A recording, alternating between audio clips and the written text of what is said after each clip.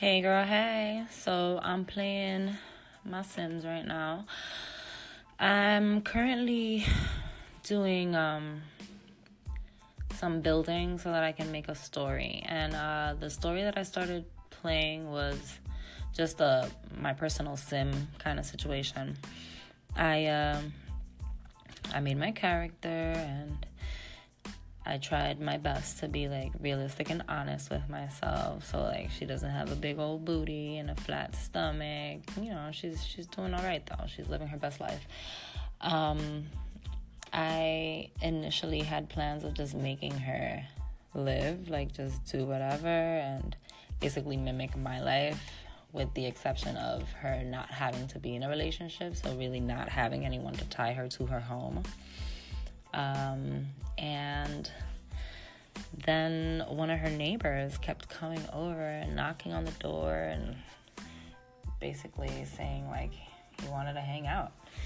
And so homegirl invited him in a couple times, and they did work out and they did what they had to do, and then they decided to work out in a different way. So they got down, they did the deed. Trying to think of more euphemisms, not that creative, but whatever. So they did their thing, and she went about her life, and she was doing really good at work. Like, she was at the top of her career track, and she had her own apartment that she was paying like pennies for.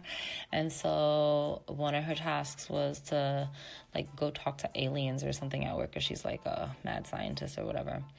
And she gets there, she starts looking around at all the plants and watering them, and all of a sudden it's like, congratulations, you're pregnant. And I'm like, oh shoot, she's pregnant. So now what?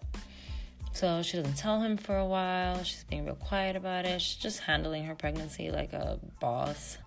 Has the baby. She's doing like everything she can to basically take care of the baby. The daughter was like super independent as a little baby, so she didn't have a big issue. Then now she's a child. It's kind of defiant sometimes, but she's doing all right.